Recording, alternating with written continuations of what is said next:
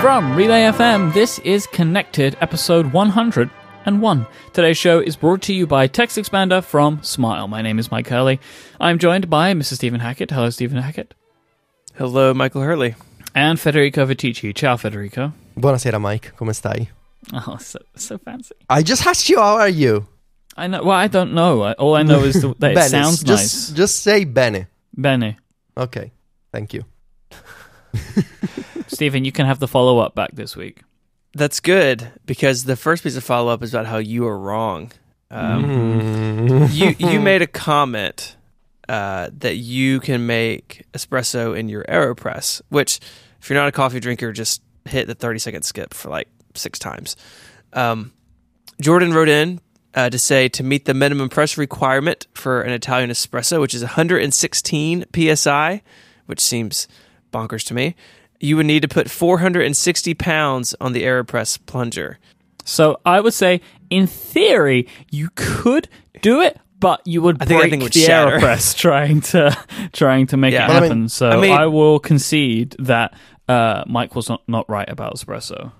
See, the thing is, you don't want to say you were wrong. You're just gonna say you were not right. That's a subtle difference. But yeah, I prefer was not right than wrong. I bet you do. Yeah, I prefer was not right.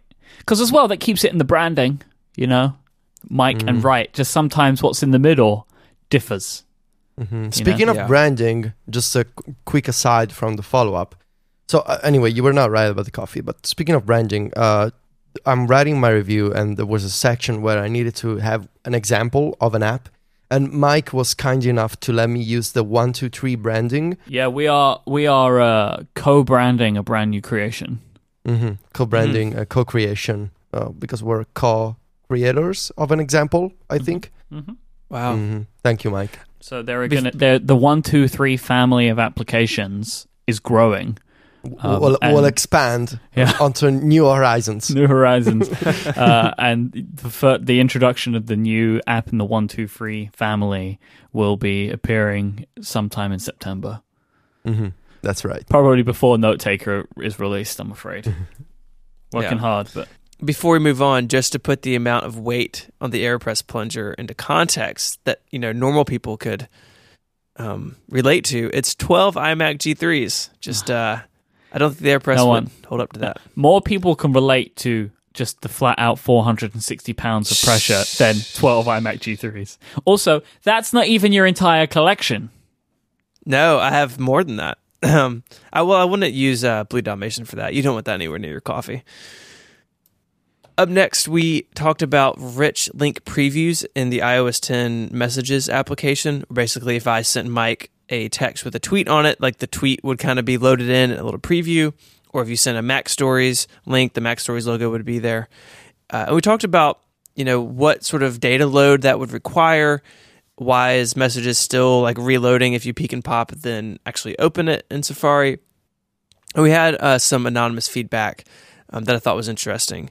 That the preview, that little preview window, is using Open Graph tags, which are basically meta tags on the page that specify the URL, image, title, description, etc. You see these used in other places. So if you put in, again, we'll use Mac Stories as an example. If you paste in a Mac Stories link to Facebook or Slack, the Mac Stories artwork loads for you automatically. That's an Open Graph tag pointing to a PNG on Federico's server somewhere saying, hey, this is what the logo is, this is the title, etc. And it seems that iMessage is using this to build these little previews.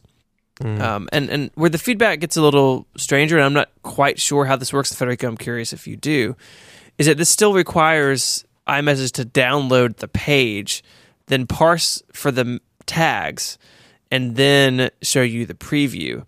So if you text somebody a link and they see the preview and they peek and pop to get a preview and they push through to open it in Safari, you've loaded the page potentially 3 times. Doesn't seem super efficient to me. Federico, have you been able to kind of like see what's going on here in your time with the betas? So I've been actually researching this since last year because Apple launched with iOS 9 with universal links and Spotlight search. They I had a session and documentation for developers on how to add web markup to links and to search results. And basically, Apple is adopting a few technologies here. It's not just Open Graph. Open Graph is used for like featured images, titles, descriptions, but also they're supporting schema.org, which is used for like structured semantic results, such as like restaurant reservations and hotel rooms, that kind of stuff. They're also supporting Facebook and Twitter cards, which are kind of based on a subset of Open Graph tags. My understanding is Apple was using Open Graph and schema.org for Spotlight, and last year for rich link previews in Notes. And this year, they're also adopting Open Graph in iMessage. There's an inconsistency between the implementation in iMessage and Notes in the current beta of iOS 10. Basically, in iMessage, you get richer results. For example, when you paste a link to a tweet in iMessage in the beta 3, not only do you get the text of the tweet, but you also get like a large image preview of any image attachments to the tweet. You do not get the image attachment in Notes. My theory is that you're not required as an app to go fetch the entire HTML of the web page, but you can just query the link for tags. So it's not like you're downloading a 5 megabyte HTML page. You're just querying for those tags and assembling the information from those tags. So you can just fetch the title, fetch the featured image, and fetch, say, the description, for example, which is still a data, you're still consuming data. So that's why maybe you're required to accept the preview. I currently don't understand, and this is why I have a note in my draft. I don't understand if you need to confirm that you want to load previews the first time, and then after the first time it's on by default. I don't understand if there's any way to disable them after the first time, and I don't understand if actually it's a bug and you need to confirm every time. So it's still the behavior is changing. It was different in beta 1, different in beta 2, different in beta 3. So it's still changing. It seems like there's no setting to say I always want to load those previews, or let the recipient decide. I feel like there's going to be some clarification before the GM. At least that's what I hope. If Apple wants to add an extra confirmation step, I feel like a better solution would be to let the recipient load the preview the first time, and then after that, previews are always going to be on by default. That seems like a reasonable way to implement this, because you know that you're going to load, I don't know, like 500 kilobytes of featured image previews in your iMessage conversation on cellular data. That could be, but I don't think you're required to download an entire web page every time. That would be kind of silly. So if anyone has any more details, or I couldn't find any documentation from Apple on this. So if you have links, send us an email. Steven will include it in the follow-up. My feeling is like, if you have to press a button to load a preview every time, it kind of negates the point of having the preview in the first place. Yeah, but you can see how Apple wants you to confirm that you want to consume a little more data to load previews. I know it's not even a lot of data, but I mean, when you're downloading, like, let's say that I have a featured image and it's a 1 megabyte JPEG for a story on the website, I can imagine why Apple wants you to confirm that, because maybe people are going to share a lot of links, and they're going to, end up with 10 megabytes extra every day in iMessage that add up over, a month of usage. I'm not sure how Messenger, for example, or WhatsApp handle this. Maybe they do some like server-side optimization to reduce the size of the images that they load in rich link previews. Maybe, could be. I don't know.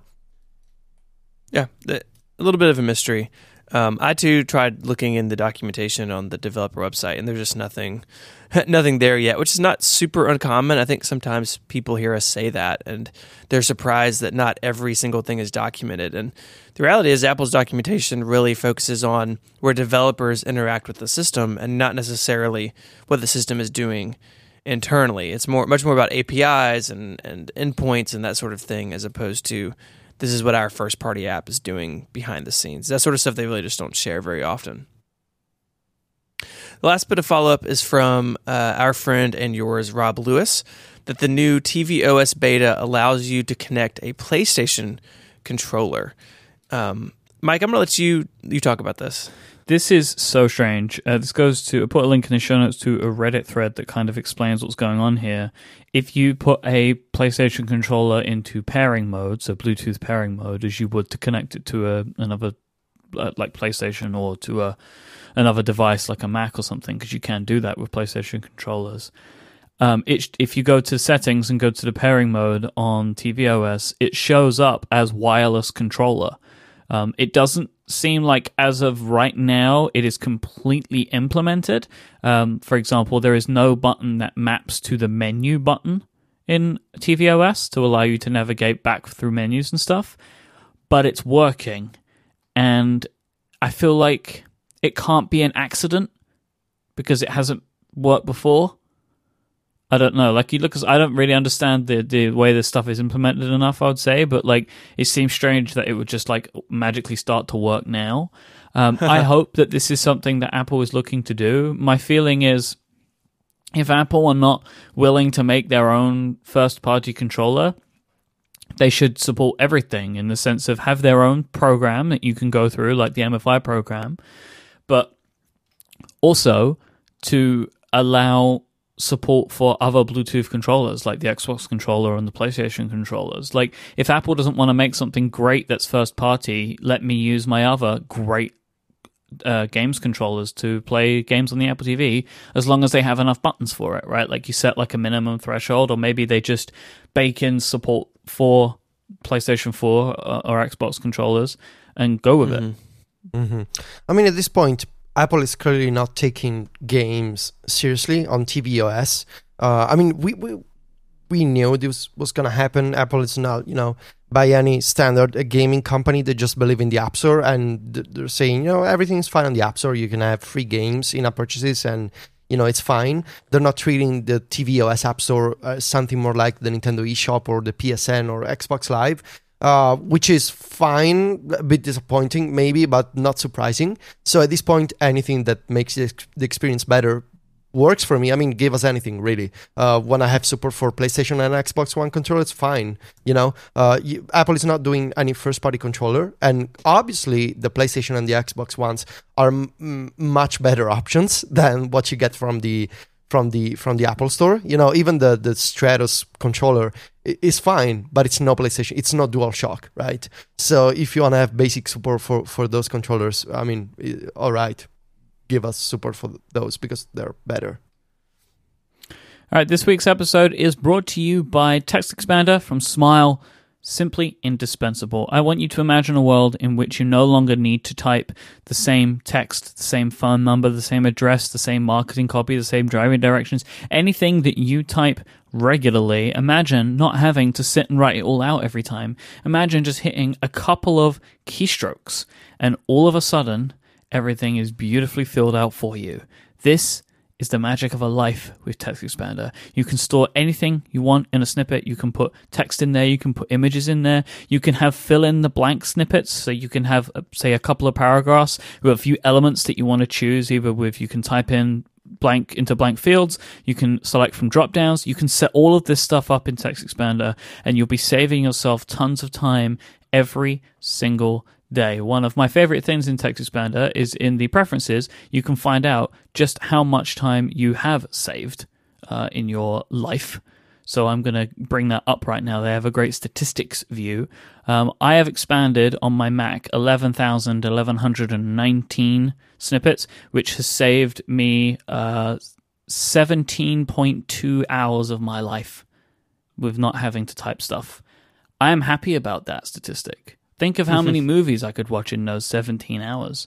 That's what TextExpander has allowed me to do. And now there is a sharing ability in TextExpander. You can share groups of snippets with others. You can expand your common knowledge within your team or group and keep everyone on the same page. Keep everything current. If something's changed in a piece of marketing copy that's being sent out, everyone's going to get it because it will be synced with everyone. TextExpander now includes apps for Mac, iPhone, iPad, and Windows. which is currently in beta, you'll have all of your snippets on all of your devices all the time. Subscriptions start at $40 per year and include all the apps and the TextExpander sharing service as well, with discounts for registered TextExpander users. Team subscriptions are now also available and include organization focus, snippet, and team management, detailed access control, consolidated billing, and more. Boost your productivity and learn more at smilesoftware.com/connected. Thank you so much to TextExpander from Smile for their support of this show and Relay FM. So, Stephen, you have mentioned on a previous episode that you had joined the multi-pad lifestyle and picked up a 9.7-inch iPad Pro to go along in conjunction with your 12.9-inch iPad Pro. I predicted that you would keep them both, but I think you're about to say that #Mike was not right about this as well today. It is another instance of Mike was not right. I told you that I was not going to stay in the multi-pad lifestyle, that it was a mere season of experimentation. So I stuck with the 9.7, and I think you have a bunch of questions for me that in the document all seem very charged and angry even. But in short, before we get to those questions, I only really spent time with the 9.7 because I was setting one up for a consulting client, and then they ended up leaving town, and so I was stuck with their iPad for a little while, and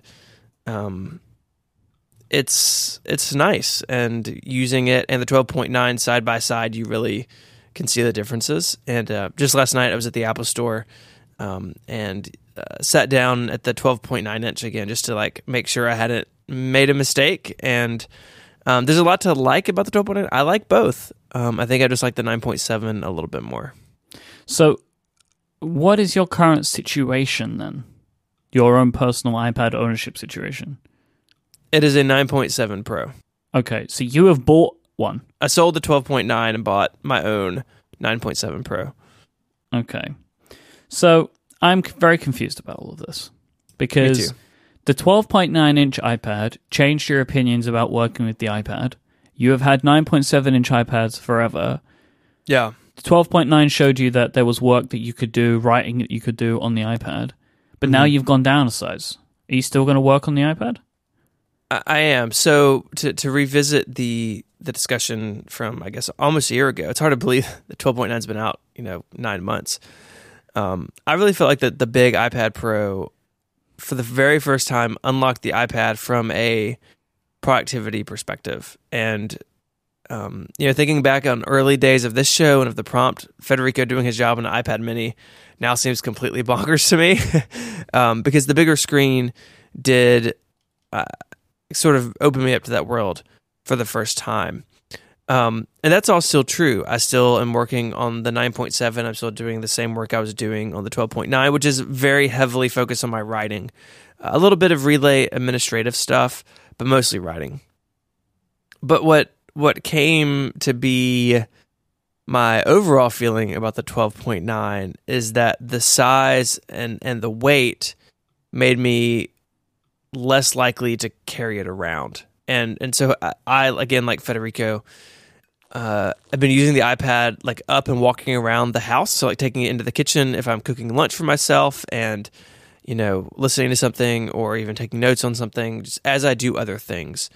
And the 12.9, I felt, again, this is all personal, subjective stuff, really wasn't as portable as I wanted. But what I still credit to the 12.9 and what I still believe today is that the iPad Pro is a great machine for getting certain types of work done. And for me, that's different from you, Mike, and that's different from what Federico wants. But for me, it sort of took over this set of tasks. The 9.7 is still plenty good for. In some ways, this is, I think, a very worthwhile experiment that if I had never used the 12.9, I don't think I ever would have had the realization that I could do work on a tablet comfortably. And a lot of that's the 12.9-inch screen, but I really think that so much of that is just the split screen and slide over stuff. I spoke about this on Mac Power Users when I was on their show a couple weeks ago about doing, research for a history article and having YouTube up and then having notes up and then swapping YouTube out for OneWriter and being able to work and have my notes always visible. All that's still possible on the 9.7. Now it's smaller, and the Smart Keyboard is like a super big necessity because multitasking with the software keyboard up is hilariously not good. I mean, you know, your slide over app or your app on the side is very small at that point. But I'm still working on it, and I'm using the Smart Keyboard, and I'm still writing on it. But the benefit is that I am much more likely to pick it up and take it with me. And you know, I carry a 15-inch MacBook Pro, as some listeners may know, and the 12.9-inch iPad obviously nowhere close to the size or the weight of the 15-inch, but the 9.7 is just so drastically smaller than my MacBook Pro that I am encouraging. It is encouraging to just take the iPad with me and leave the Mac behind. And so hopefully I answered your question. I'm still doing the work. I still believe in that work. I still think that the 12.9 taught me that, but I think those lessons, at least for what I'm doing, are still applicable on the smaller size. So you're not finding that it had anything really to do with the 12.9-inch iPad, like from a physical perspective to allow you to do the work that you wanted to do on the iPad. It was maybe some of the advancements that came with multitasking, and then a device that could convince you to do it that has now allowed you to carry this thinking on into the smaller iPad as well. I think you just said what I tried saying. Okay. In a much more concise way. It's really interesting, right? Because I agree mostly with what you're saying, because I am able to do the majority, if not all, of the work that I do on any iPad, right? Like I'm able to take the 9.7 and do the work that I would do on the 12.9, but it's just a little bit more cramped, but it's perfectly functional, especially with an external keyboard for me, because it makes the split screen more useful with the smaller device because the keyboard isn't covering the screen up. But it's, for me, I'm still picking up the 12.9 to do serious things in, because I like to do that. It's just very, I don't know, it just continues the ongoing struggles you have with devices. I feel like more than anybody that I know, you buy and return so much stuff. Quiet. I feel like I'm in the opposite situation as Steven. Okay. So, you know, I bought a small iPad Pro when I was in San Francisco, and I used it for a while to get an idea of iOS 10. But since I put iOS 10 Beta 3 on my big iPad Pro, which is where I get all of my writing work done, I haven't picked up the small Pro at all, even in those situations where before I said, yeah, it's nice to be able to have a smaller iPad. But it's just, as I feared, I think the context switching for me doesn't really work. So it's nice to have a small iPad, but I think it'll go to Sylvia real soon. Because I've got to say, I am really not enjoying post 100 connected. I'm wrong about everything. This is not good. Sorry, Mike. It's just a slow realization that people are not you. You know, it would be way nicer if everyone was just like me. So, you're not finding yourself wanting to use the 9.7 inch to like read Twitter with and stuff? Like, is that just not more comfortable for you? No, because I'm either sitting down or, you know, being on the couch or in bed with the big iPad Pro, or I'm using the iPhone, the 6S Plus, and I think it's the small iPad. It's a really nice device, and every time I pick it up, I'm like, okay, yeah, it's a small iPad and it's lighter, but it's just, you know, I'm so used to proper multitasking on the 12.9 and I'm using it all the time. And then I have the iPhone, so I have this other iPad and I'm like, it's nice, but do I really need it? I mean, I needed it for a month when I needed to test the iOS 10 beta, but what about now? I got the beta on my iPad Pro. There's more iPad stuff for the big iPad Pro than the small one in iOS 10. So do I really need it? I don't know. That's the situation that I'm currently in. Steven, are you continuing to use a keyboard with the 9.7 inch?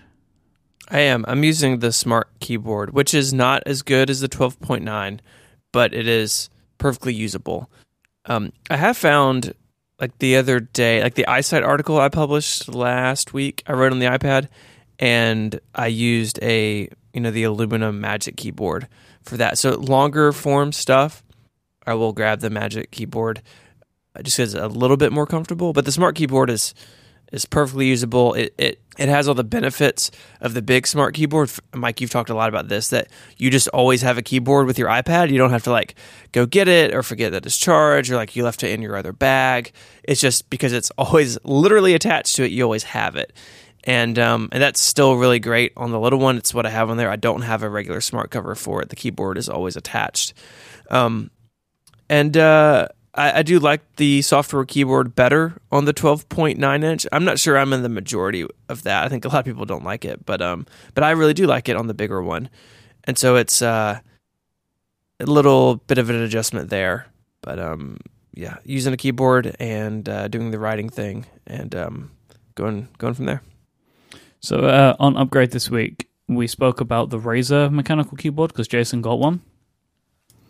And effectively, no bueno. Yeah. Is the answer.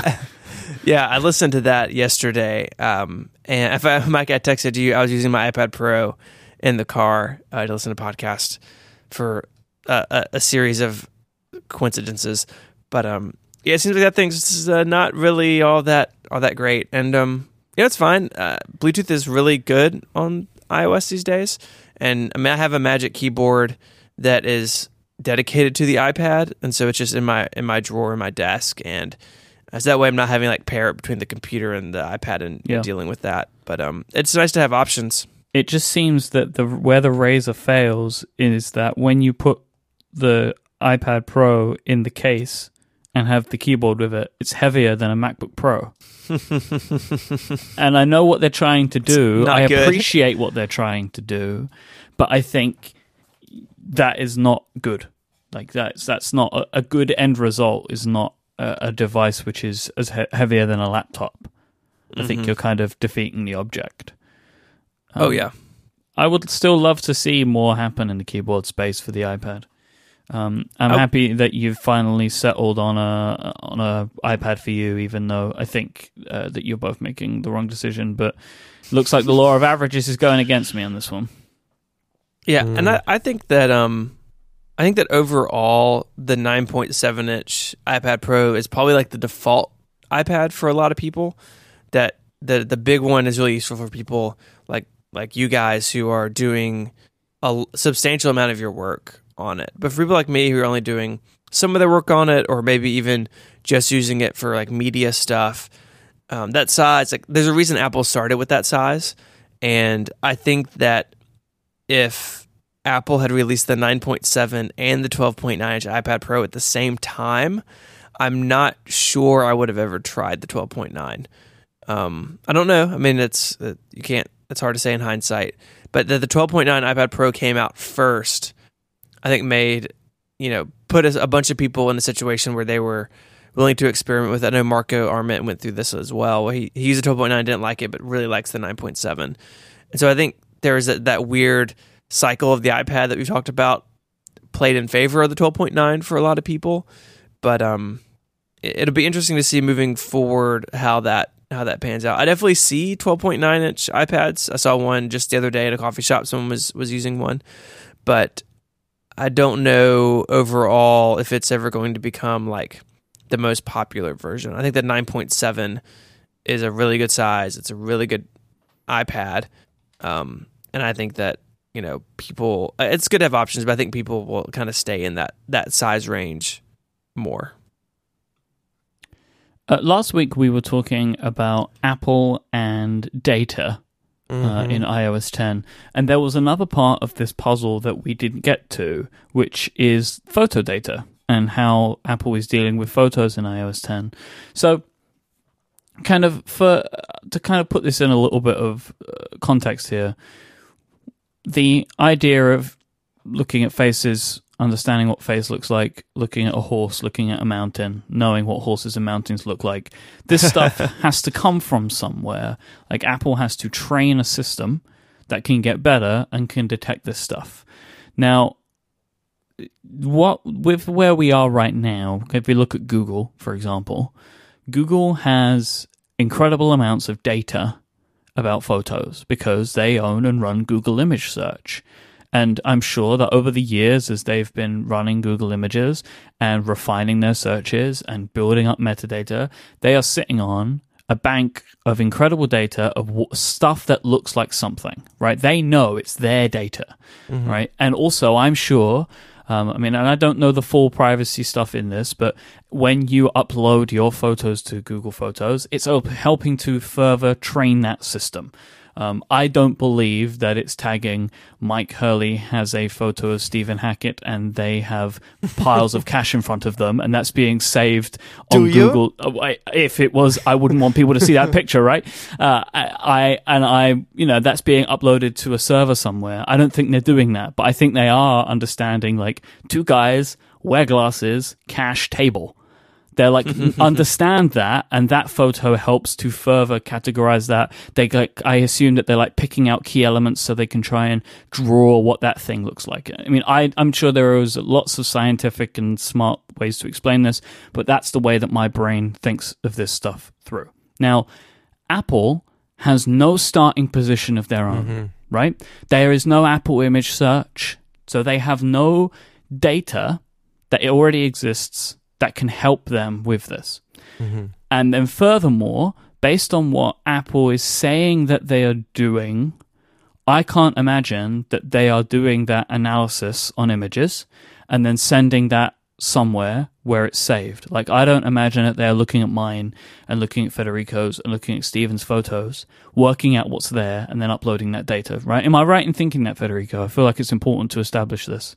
Yeah, I feel like that's obvious. That's a given, especially when you consider what Apple has said about differential privacy and what they're doing, with on-device analysis of pictures. And when you consider the opposite of what Google is doing, not only do they run Google Search, but Google Image Search, but they can also analyze what people prioritize. So when you use Google Image Search indirectly, or maybe you don't know, but you're making a direct contribution to training the algorithm. So if you search for pineapple and you click on the pictures that, according to your opinion, best represent a pineapple, you're training the Google algorithm, the intelligence, to be able to say, okay, X number of users have said that this is a correct picture of a pineapple. Therefore, we should train our algorithm to decode more pineapple images like this. And not only that, but even when you use CAPTCHAs on Google to authenticate yourself and say, I'm not a robot, and they ask you with the modern CAPTCHAs to start. For example, 2 days ago, I got a Google CAPTCHA saying, choose 3 pictures of construction equipment, and there were like a bunch of different types of vehicles, and sure, there were a few construction ones, and I picked them. And I can only imagine Google is using this data. So on the surface, I'm trying to say, I'm not a robot, please choose me, because see, I can pick pictures of construction equipment. But under the hood, in fact, I'm training the Google algorithm to better understand what is going on. And I believe that's why Google Photo Search is so accurate and so amazing. On the other hand, Apple is not doing any of this. They don't have Apple Image Search. They maybe have stuff like Siri when you ask for pictures of horses and they show you snippets from Bing. And maybe they could look at what users tap in Siri, but I don't think they are. And so it begs the question, where is this data coming from in iOS 10? How do you know what's a tree? What's a boat? What's a beach? What's a pizza, for example? Where does this data come from? And we can only infer that Apple is doing some kind of partnerships, some kind of collaboration with other data sets that don't come from users, because they must. So let's establish that there must be a data set that comes from somewhere. And let's establish that if you leave the users aside, that leaves either employees of Apple who, collaborate by sort of crowdsourcing their own pictures, or it comes from third-party companies. That's the only. I'm not trying to be a genius here. It's the only options left. So if we can, or they have actually created a computer that can look at images and it's a brain. Then again, can you create a brain, Mike? No, really. I mean, but like that's the only other option is they have a machine that can do it. But that doesn't... I mean, we will just naturally assume that they have not done that, because I think even Apple, as secret as they are, would probably want to tell the world that they've created a computer that can think all by its own. We have created a robot that can go out in the real world and order pizzas and ride horses. So that leaves the two simplest explanations, which would be Apple has a set of internal images or Apple has bought images from someone else. And I believe it's two options that make sense, right? It's a company that has the money to go out, for like any kind of image provider and say, look, we want to look at like 3 billion images, and we want to be able to look at the tags that you use to describe those images, and we want to be able to buy this database and use it and train our algorithm for now, because we have no knowledge of what a horse is. As sad as that sounds, how can you not know what a horse is? Technology is a bit different than emotions in that sense. So you must be looking at a database and tags and image data to understand what is going on. And that also explains why in Photos in iOS 10, there's a certain limitation of the categories of content that you can look for. I saw someone I have no idea how they did it, but there's like 4,000 entries, like possible combinations of keywords that you can put in the search field and return images from. And, it seems to me, when you consider the two simplest explanation, or the Occam's razor, as the if you look it up on Google, you will see what it means. If you consider the simplest explanation of what is going on, and if you consider Apple's money, and if you look at the implementation in iOS 10, that's the only two conclusions I can reach. There must be some people inside Apple providing their own photos, and Apple must be buying photos from someone else who is not, the user base. Makes sense? I wonder how well it will work for, real life situations of people who are not, I don't run a stock image database, or I just go out in the world and take pictures of pasta and beaches, but we'll see. I mean, for now, it works okay. It works all right. It's not as amazing or jaw-dropping as Google Search, Google Photos, I mean. And it's not flexible. Of course, you cannot search for emoji, for example.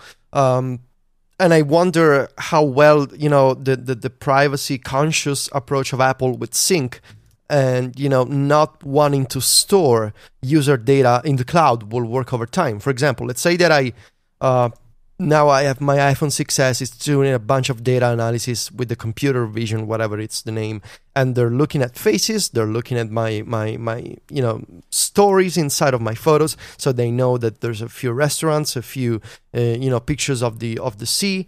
But what happens when I sell my iPhone and I get a new one? Do they sync with iCloud? Right now, Apple is saying the current beta of iOS 10 doesn't sync your face data across devices. So maybe that sounds like face sync will come eventually. And my understanding is, as far as the scene recognition goes, or the object recognition goes, when you buy a new iPhone, you will start from zero. And as soon as you charge your iPhone overnight, leave it plugged and connect it to Wi-Fi, it'll do its own processing, and you will end up recreating the same scenes and the same object recognition, but you will start from zero again, because Apple is not storing any, this metadata about you in your iCloud account. What do you reckon the success rate of that rescanning is? Do you reckon it's 100%?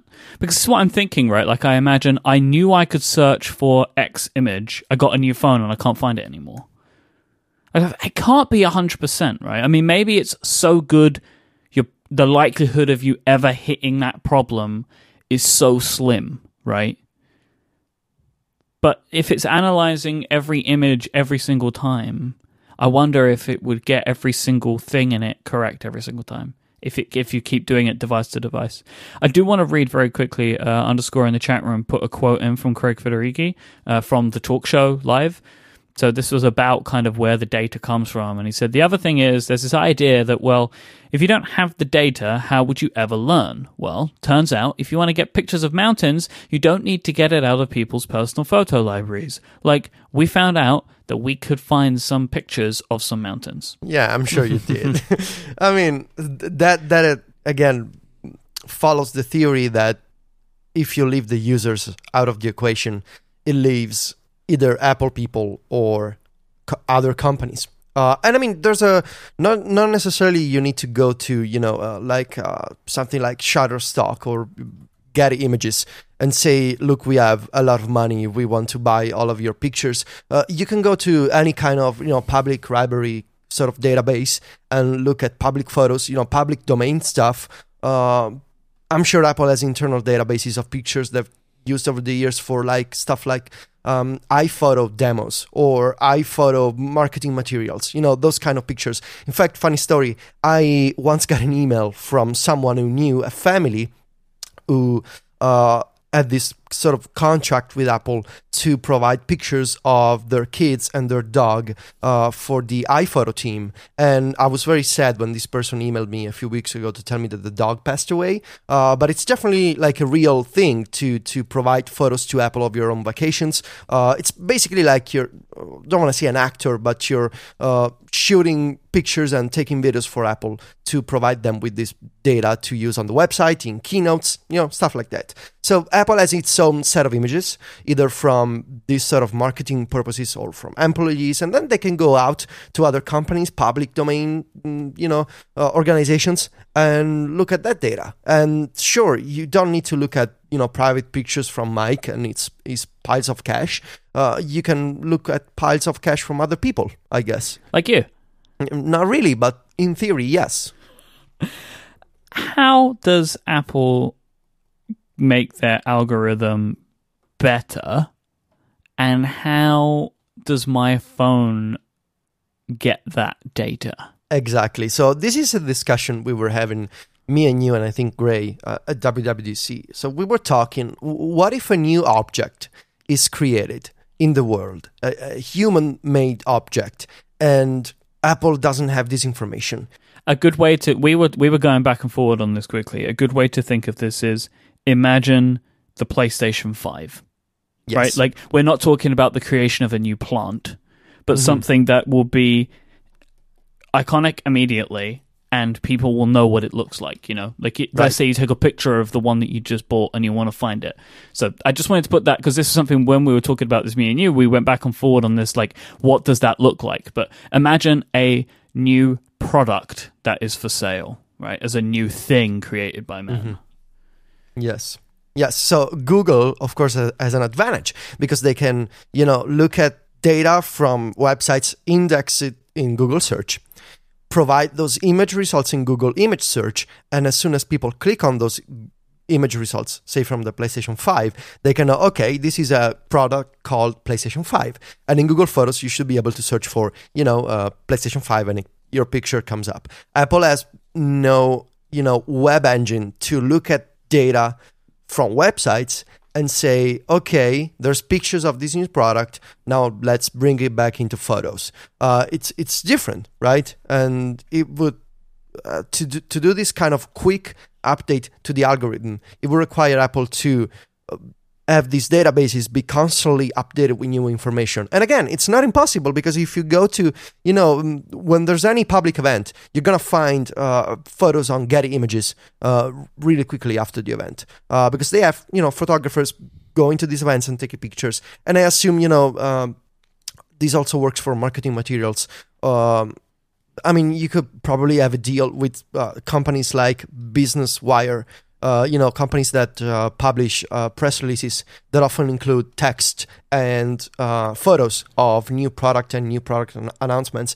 You could probably make a deal with those companies and say, okay, every time a new company announces a new product, we want access to that text and that picture in a database-like object, and we want to analyze that. It's not impossible, especially when you have a lot of money.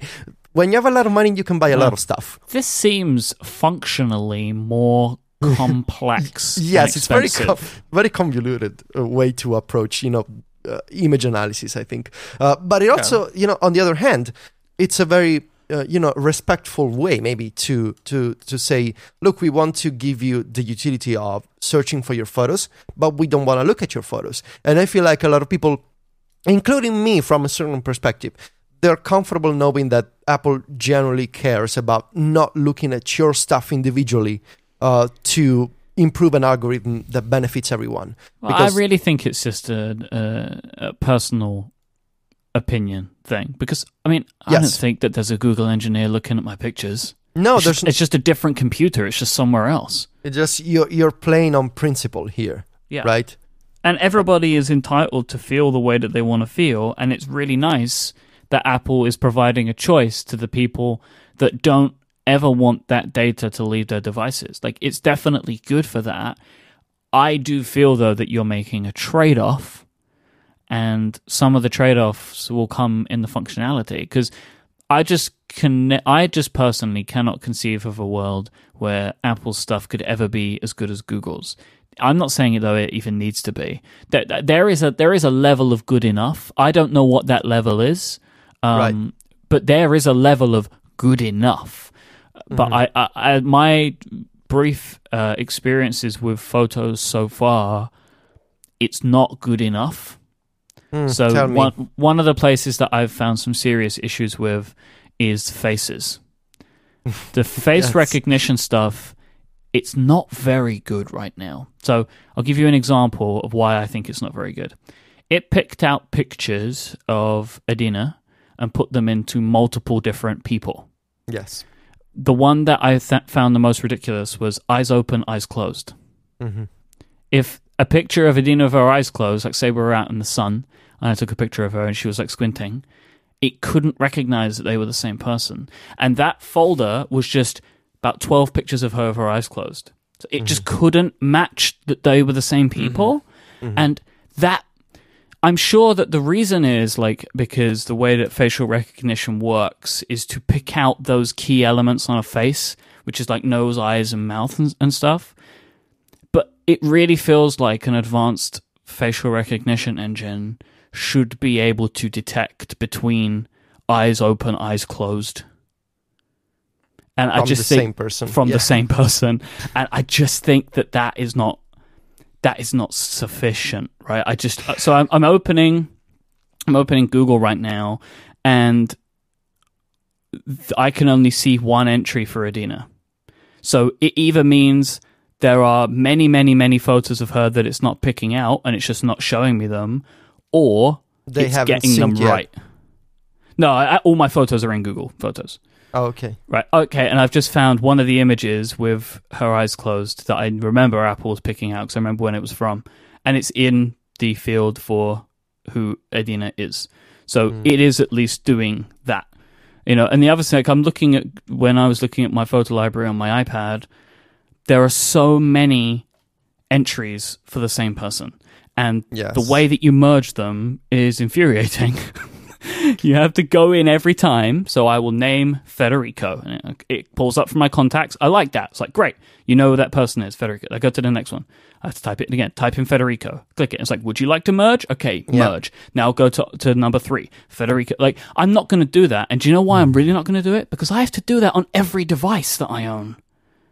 Yeah. Because they don't sync yet. That is problem. Like unacceptable. Wi-Fi sync. Just do Wi-Fi sync or something. Like, I know that I'm an edge case because I have like 3 or 4 iOS devices, but then I've also got my Mac, right? So let's say many people will have 3 or 2. You don't want to go and do that on every single device. And then is it useful then? Like, because I'm now not going to ever use the faces in iCloud because it's not going to be complete. The information isn't going to be complete. I'm not happy with it. And also, like, the places view, all it has for me so far, and I've had it chewing on my photo database for, on my iPad Air 2 since the first beta, and I put it on my iPad Pro, the 12.9, a couple of days ago when the third beta came out. So it's had enough time to look at my memories, as it were, but all it has... Oh, I just opened my iPad, and because I hadn't done it on this iPad, it now won't show me. But I looked at it, because I have to rebuild the database again. But yesterday, I looked at it, and all it had was my one trip to New York last year. Yeah, mine's been on my iPad since beta 2, and there's only a couple of memories built there. And compared to Google Photos, I just opened Google Photos as well, and it's showing me stuff from like 2, 3, 4, 5, and 6 years ago today. It's showing me a trip. It's showing me all this stuff. They do so much better. And it's really night and day. And I see what you say, Mike, about there may be a good enough, because I think that Google Photos is sort of a nerdy product still. Like, I don't know how mainstream it is. I know it's sort of baked into Android, so maybe a lot of people are using it, but it doesn't seem like it is as well known, at least to our community, as Photos is, of course. And it's kind of a shame, because Google Photos is a really good job. I back up to Google Photos, A, for a backup, but B, really for this memory stuff, because it's so good. Yeah, I do it for the search stuff only. Like, I have a bunch of duplicates in there because I set it up kind of wonky. Like, if I look at it on my phone, it's pulling from a database, but also trying to use my phone, but I don't sync that. But I purely use it for the memory stuff because it's nice, and for searching of images. And it does a great job of that. But like, I just looked at my iPad then, and there were 2 different memory albums for my one trip to New York. One of them that was in London and one of them that was in Romania. And when I look at Google Photos, I have endless lists of every single time I've ever left the country, ever left from home. Like, I've got stuff going back to 2011 in here. And they're like just the ones that I've decided to save, because what Google does, which I like, is they're like, hey, we've recognized that this might be a thing that you did. Would you like to save this? So it does that, right? But they're the ones that I've chosen to save. But I feel like the Apple Memory stuff it's not picking up like any of my WWDC trips that I take every single year. Like, and I don't know if, like, am I still multiple weeks away from it completing the search of my images? I think I'm doing a lot better than you guys. One thing that might be about that is I have optimized storage on my devices. Me too. Okay, but that just made me think, like, what happens to the images that are not downloaded? Are they checked? They have said that they use the thumbnail data. That's enough. Yeah. I think was in a maybe the State of the Union. Okay. Someone _ probably knows, but I believe they've said that the thumbnail is enough data for them to do their process.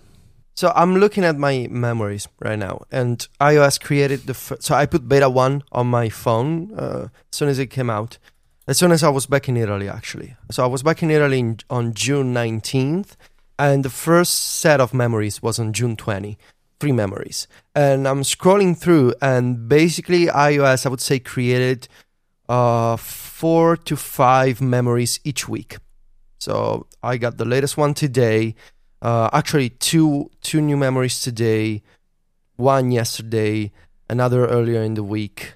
So I would say, about 4 or 5 new memories every week. And they're kind of nice, you know? It does a good job at creating memories for locations, for stuff like weekends. I see what it's doing, and I don't like this implementation. It's just giving me random things on different days, right? Yes. See, I don't think that makes sense. So what I know is there's going to be some fixed type of memories. So there's an on this day one that is often created, but not every day. There's also a birthday memory that's all about you that will be placed in the memories view on your birthday. I have a to-do to check on my birthday if it comes up. And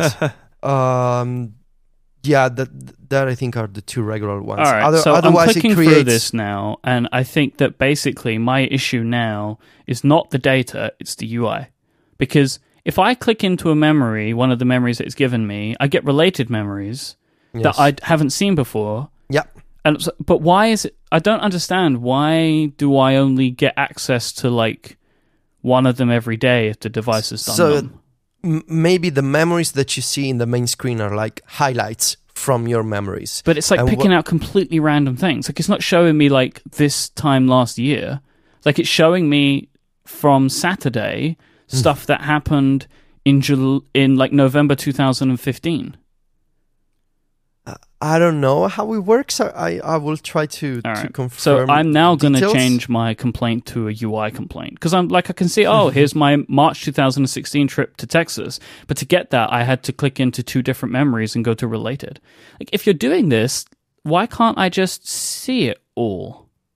Yeah. I mean, Google puts it all in line. Yeah. So it's just a list chronologically of all the memories that I have.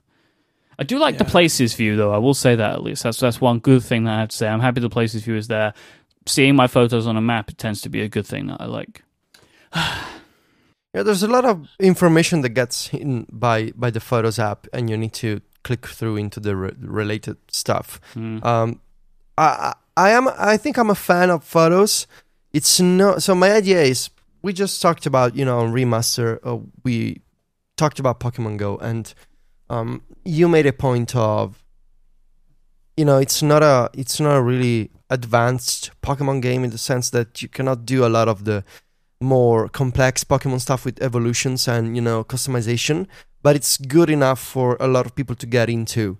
And I think you can draw a comparison with what Apple is doing with Photos. It's not as advanced as what Google Photos can do, but maybe it's good enough for a lot of people to get started on it, to not get the impression that Apple is being creepy, just being useful in a very small dosage.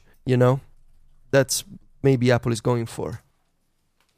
Yeah, I think there's still some work that needs to be done. I mean, okay, maybe what I thought about the Places stuff isn't as bad as I thought, right? Like there is stuff that's happening, it's just not being shown to me.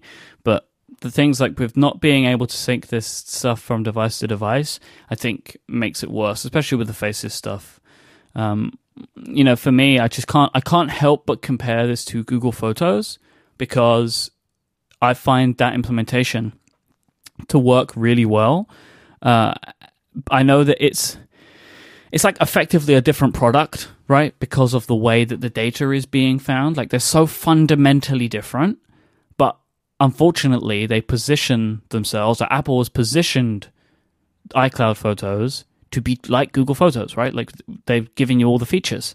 So for me, I can't help but compare them, because it's the same data that I have going in, but it's completely different results coming out the other end. Yeah, I mean, of course, the interface can still be fixed by the final release. Mm-hmm. I don't think it'll change a lot, because Beta 3 is still the same, so it's kind of an indication that it's staying, as it is right now. And I think it could be clarified, especially the need to tap through to see related memories, and it's basically just a vertical list of random memories. There's no, schedule, let's say, of memories. There's no... it's basically meant to be like a daily or almost daily surprise. You open Photos and you see a new memory. And from a serendipity point of view, I maybe can buy the argument of being surprised every day and seeing like a random memory show up, because if it becomes fixed and more precise, maybe becomes boring. Whereas maybe Apple wants to go for the surprise effect of taking this random weekend from 2 years ago and bringing it back to you. And I can imagine the random person being, oh yeah, I forgot about their Saturday when I got so drunk, people took pictures of me on the ground. But, not everyone gets drunk and gets pictures taken from other people. And maybe some more better organization could be needed. I don't know. You know what I'm saying, Mike? Yeah, I completely agree. I'm interested to see, as I say, how it goes like you did. The fact that, as you say, Federico, the UI hasn't changed probably means the UI won't fundamentally change. And I wonder about how scalable this is. Like, it just feels like Apple is throwing like a ton of money at this problem. If what you believe, and I am inclined to believe you're thinking on this, is true, that they're just buying Photos, like, at what point does it just become... What's more likely? That Apple is buying Photos, or that they've created God? They're definitely buying Photos. But, at some point, there has to be some realism coming into play. I don't know, man. There are some subreddits where people think that Apple do that every day. But I just feel like at a certain point, you've put so much money into this. I wonder if it's really a competitive advantage. Like, is the privacy really working for you that well? I don't know. I mean, that's kind of like, that's always the big rock with any of these services from Apple, that it works the way it does and is engineered the way it is because of the privacy. And like that is a fence post that they're not willing to move. And I commend them for it, even though I use Google services every day for personal work stuff. I'm happy someone's doing it. Great. I am too, but I think what you're getting at is you have to balance that, right? And the privacy stand, as good as it is, and as much as I appreciate it, does mean that something like Photos may not be as good as what Google can do, because Google can look at your photos directly. And that is a personal choice. You have to decide which service you want to use, or be like us and use both. But it is something to consider, that in talking about Apple services and in using them and comparing them to Google or anybody else, that is always what it comes back to. Like, iCloud Mail is not as good as Gmail, because Gmail can do more things with your messages because they can see more. And that's just, you just have to understand that that's part of the equation. And, you know, would Apple be able to build a better photo app if they could see my photos directly? Probably. But at the same time, that's just not who they are, and that's not, you know, what the company's about. And it's just something that we all have to kind of reconcile in choosing a service, the privacy angle, and, you know, how what does it work? How much data can it know about me? And what do I gain from that? You know, we spoke a really long time ago on this show about we are willing to give Google data because of the benefit that we get out of it. And that is something that I think all three of us continue to stand by. And for some people, that bar is just different places. Here's a simple final question to ask. Would a smarter service, more like Google Photos, help Apple sell more iPhones? Or is a better Photos app with some simple intelligence or moderately advanced intelligence good enough to sell iPhones? You know? I don't know the answer to that question, because Me neither. I feel like it could be both, and that's not an answer. Mm-hmm. I like those types of answers. Because the thing is, both Apple and Google believe they're doing the right thing to sell more devices. That's why it's so difficult. Both of those companies believe that the route that they're taking will help them sell more. I would disagree. I may be putting words in your mouth, but I don't think Google's primary objective through something like Google Photos is to sell more devices. Google wants to organize the world's information, and them understanding what an object is when they see it is important to their overall mission. Now, Google Photos is a great service, and because of its integration with Android, it may help sell more Android phones. I don't know. Well, let me refine that then. Each company thinks that they're doing the best thing to make the most compelling photo services. There you go. But for Apple, that means more devices, because the only way you can use Apple's services is on their devices. And Google just wants as many people as possible in the world to use Google Photos. So they both think that they have the best thing to get the most people. It sounds funny, but he has a point. Chris Hanna in the chat room is saying Google also helps Apple sell devices as well with Google Photos. So yeah, but I don't know if Apple likes that so much, right? Well, it's possible. So it's interesting when you think about it, because again, we are constantly looking for more features, more advanced, functionalities. But at some point, there's a threshold where the market, which is not the Relay FM staff, reacts to good enough in a way that maybe we cannot imagine. And maybe that threshold is met by Photos in iOS 10. I don't know. Yeah, I mean, there are going to be people who see this in iOS 10 and are going to be completely blown away and smitten with it, and that's great. I mean, I like that it's built in. I agree with Mike. There's some issues with it still, but it's still a beta. But there are going to be a lot of people who don't know about Google Photos. Set all the privacy stuff aside. They just haven't heard of Google Photos because it's just one service in Google's large portfolio. And this is going to make their experience better. And if Apple ever gets the syncing of metadata working, or they're willing to cross that line, it'll make it even better again. And that's really, I think, where Apple services in general sort of fall for me. Something like Apple News, a lot of people are going to like it. It has a large user base. Podcast app has a large user base, but there will be people, and they happen to be like the three of us and people who listen to these shows, who do want more or need more, honestly. And that's where more professional, more robust services exist. But Apple is aiming for the mainstream, and just because it doesn't meet our needs doesn't mean it's not a good product or a good service. Something like Apple News has lots of users, even though it's not for me. And I think that's an important thing to remember. It's something that's easy to forget when we're just talking in the nerd circle about this service versus that service. A lot of people just are going to use what's built in. And so Apple's focus to make the built-in tools better is where they should be spending their time, honestly. As much as I would like iCloud email to have a bunch of server-side rules like Gmail does, most people just care about the experience of using webmail, and they want it to work well, and they want it to sync, and iCloud Mail does all that. And again, they're aiming for the mainstream. And a lot of, I will say, old Mac nerds in particular get sort of angsty about that, right? Like, there's not a Mac Pro, Final Cut Pro 10 isn't any good. Like, there are people who see Apple moving to the mainstream and don't like it.